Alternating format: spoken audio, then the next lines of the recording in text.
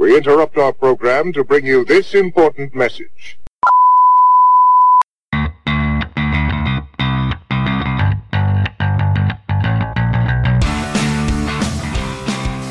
Welcome, Insomniacs, to the Can't Sleep, Won't Sleep review of Justice League.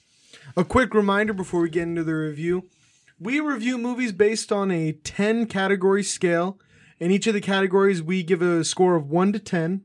Then at the end, we take all of those scores and average them to get the movie an overall rating. We do this to get a holistic rating, rate the movie for what was good in it, what was bad in it, what we were indifferent to. Yep. And it usually gives us a pretty good rating. Overall. Now I'm excited because today we are reviewing a DC movie, which DC is near and dear to my heart. I'm a DC guy. DC fanboy. is my favorite. Yep. So what better way to do that than to review the Justice League? The Justice League. Mac, the most shaded movie in history. Give us the background on the Justice League.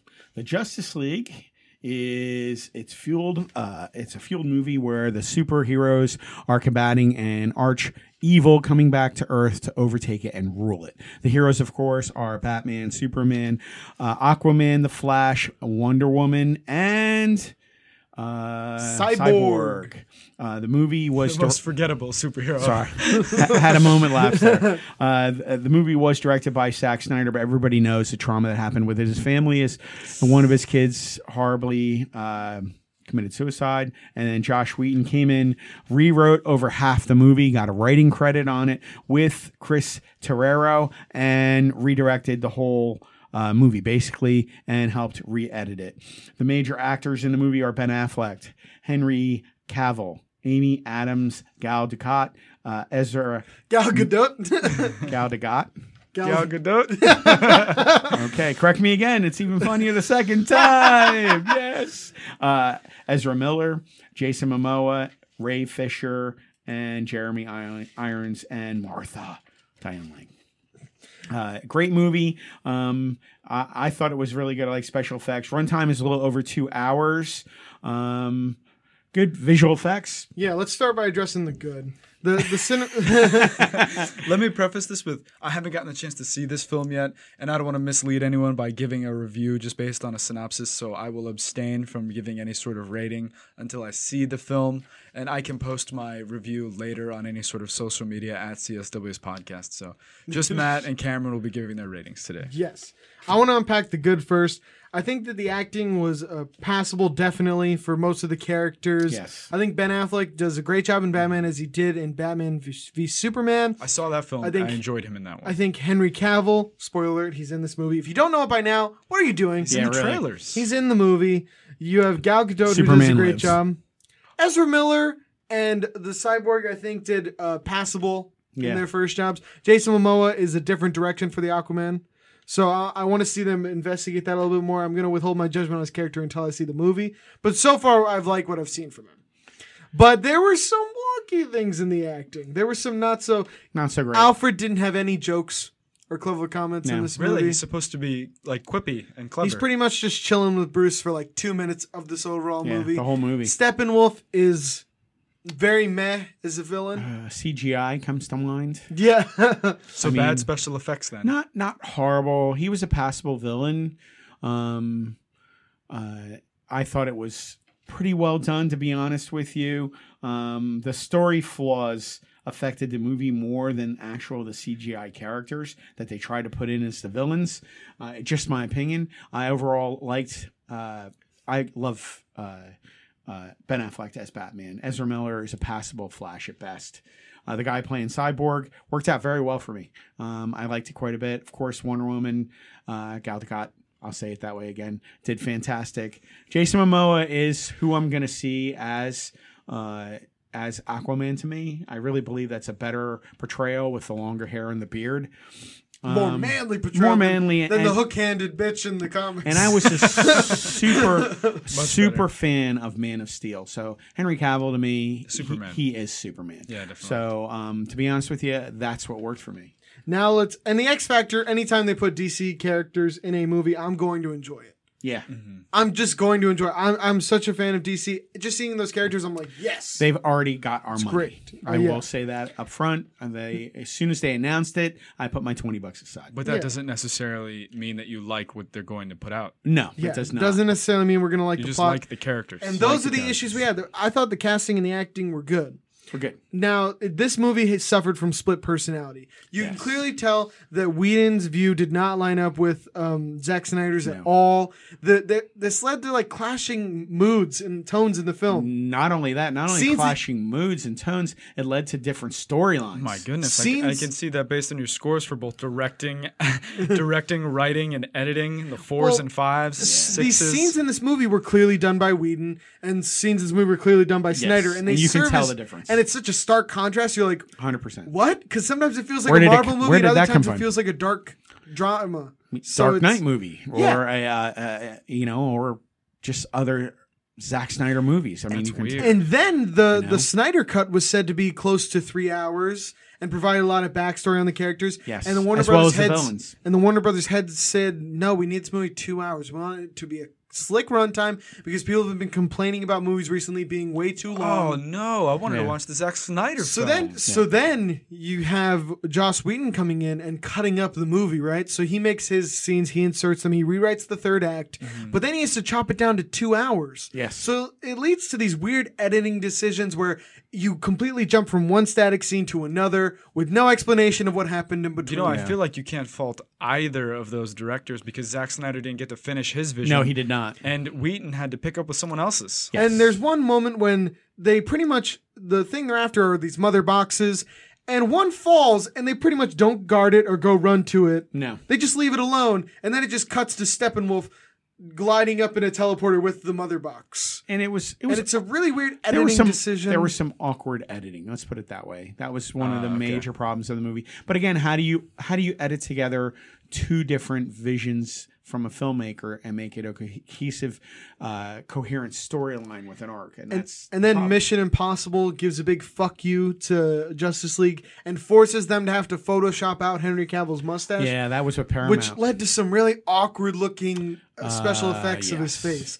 To where something was off, but you couldn't quite tell at the time. It was definitely in the third act. You were Really? looking and you were like, Yeah. what is up with Superman's face? Well, Paramount evidently he had Henry Cavill doing a movie for them. He had a bad 70s mustache because of the film he was doing. Of course, Warner Brothers called over and said, listen, you still have an obligation to film some of our movie when we need you to come back. And then Paramount said, sure, no problem, but you're not touching the mustache. So they actually had to he was CGI it. contractually obligated to keep keep the mustache. So nothing Warner Brothers could do that. You can have the actor, but you can't change his hair or his facial. Now, to add to the comedy of the film, I would have loved if they add a cut with the DVD where they kept the It mustache would have in. been hysterical. Superman with a mustache. Bad 70s mustache. That would have been great. But I love mean, it. I You won't really, let I me really, live. I really did like You a won't lot let of me parts. die, blows air out of his mustache. No, come on. I thought there were some really good parts in it, and being such a huge fan of the Flash and Batman, I look forward to it. I enjoyed it. The problems where it suffered is, and we both agreed on this, we came back and watched some of the animated features that we have From come to grow. Warner Brothers Animation. And there are complete storylines there. There are well thought out storylines with arcs and backstories. And if we're gonna make one gripe about this entire movie, the reason it was probably down 2 points for me is storyline and arcs. Missed potential. They chose really weird plot devices. I didn't the like the writing. mother It's boxes the writing. as the source of small spoiler alert of what brings Superman back to life. I thought that was it's the storyline. that was a lame kind of shoehorn to show the power of the mother boxes. And if you look, there are other properties out there that they could have drawn from. Really great stories that tug on the emotions of the viewer. It would've And they were worked. like, nah, fuck that. We're going to do this weird new storyline with Steppenwolf, who literally, I've been talking to comic book nerds that I know within the DC scene, and they're like, Steppenwolf has been mentioned in the comics 3 or 4 times. That's it. Overall. in the whole of the DC universe. Yeah. He is a tangential villain at best. But here's and to choose him to helm the first Justice League movie was a bit of an odd choice. Wait a minute. I do want to say this, okay? If you're going to pick a character to make him evil and drop into your movie, relatively unknown, it's a smart thing to do. I don't see it as a flaw because guess what? I can write whatever I want about him and let all the DC fanboys fade away. But you have to admit, and I can put whatever I want in there, and I can make it interesting. Well, I guess. But you have to admit that they didn't make it as interesting as it could have been. I was just about to say that the only thing that matters then is execution. Exactly. And again, the biggest flaw of this entire movie, I'll say it again, is the storyline with the arc and the backstories within the movie. But it not suffers. The movie did not lack character. And it kind of opened me up to be excited for the new DC movies that are coming out. Of course. I'm really excited to see what Aquaman's movie looks like. I want to see a Cyborg film now. I do. I thought he was one of the most interesting characters. Now they got rid of his Megatron look. Yes. I'm excited to see. Even though I forgot his name in the beginning, I apologize. I did think he was one of the more interesting characters. I found him more interesting than the Flash. I was just excited to see the Flash up there. Now, if the Flash stops doing that goofy ass run, I'll be excited for his movie. Yeah, it was. What was up with the skiing movement? It was just a little disturbing to me.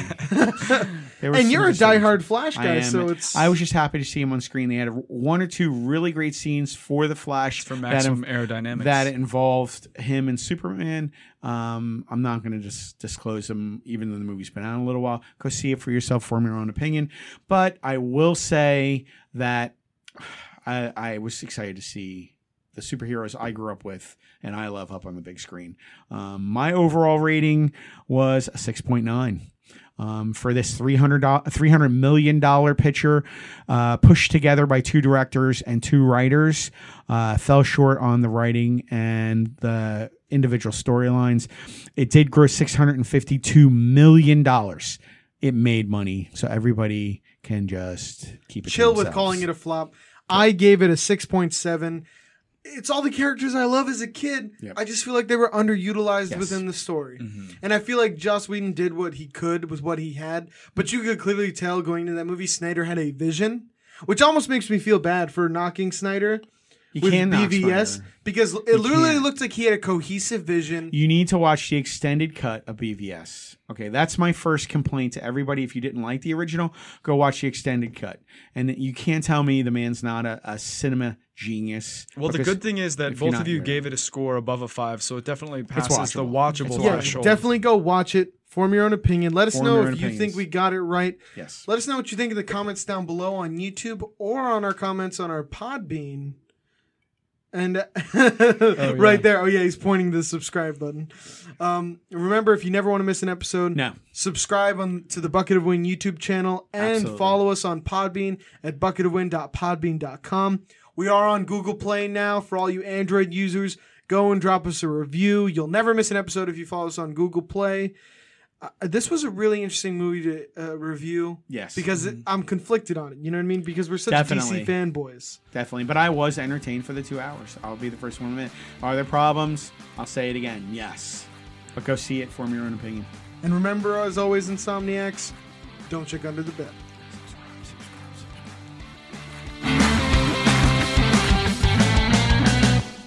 Please stand by for further details. We return you now to your regularly scheduled program.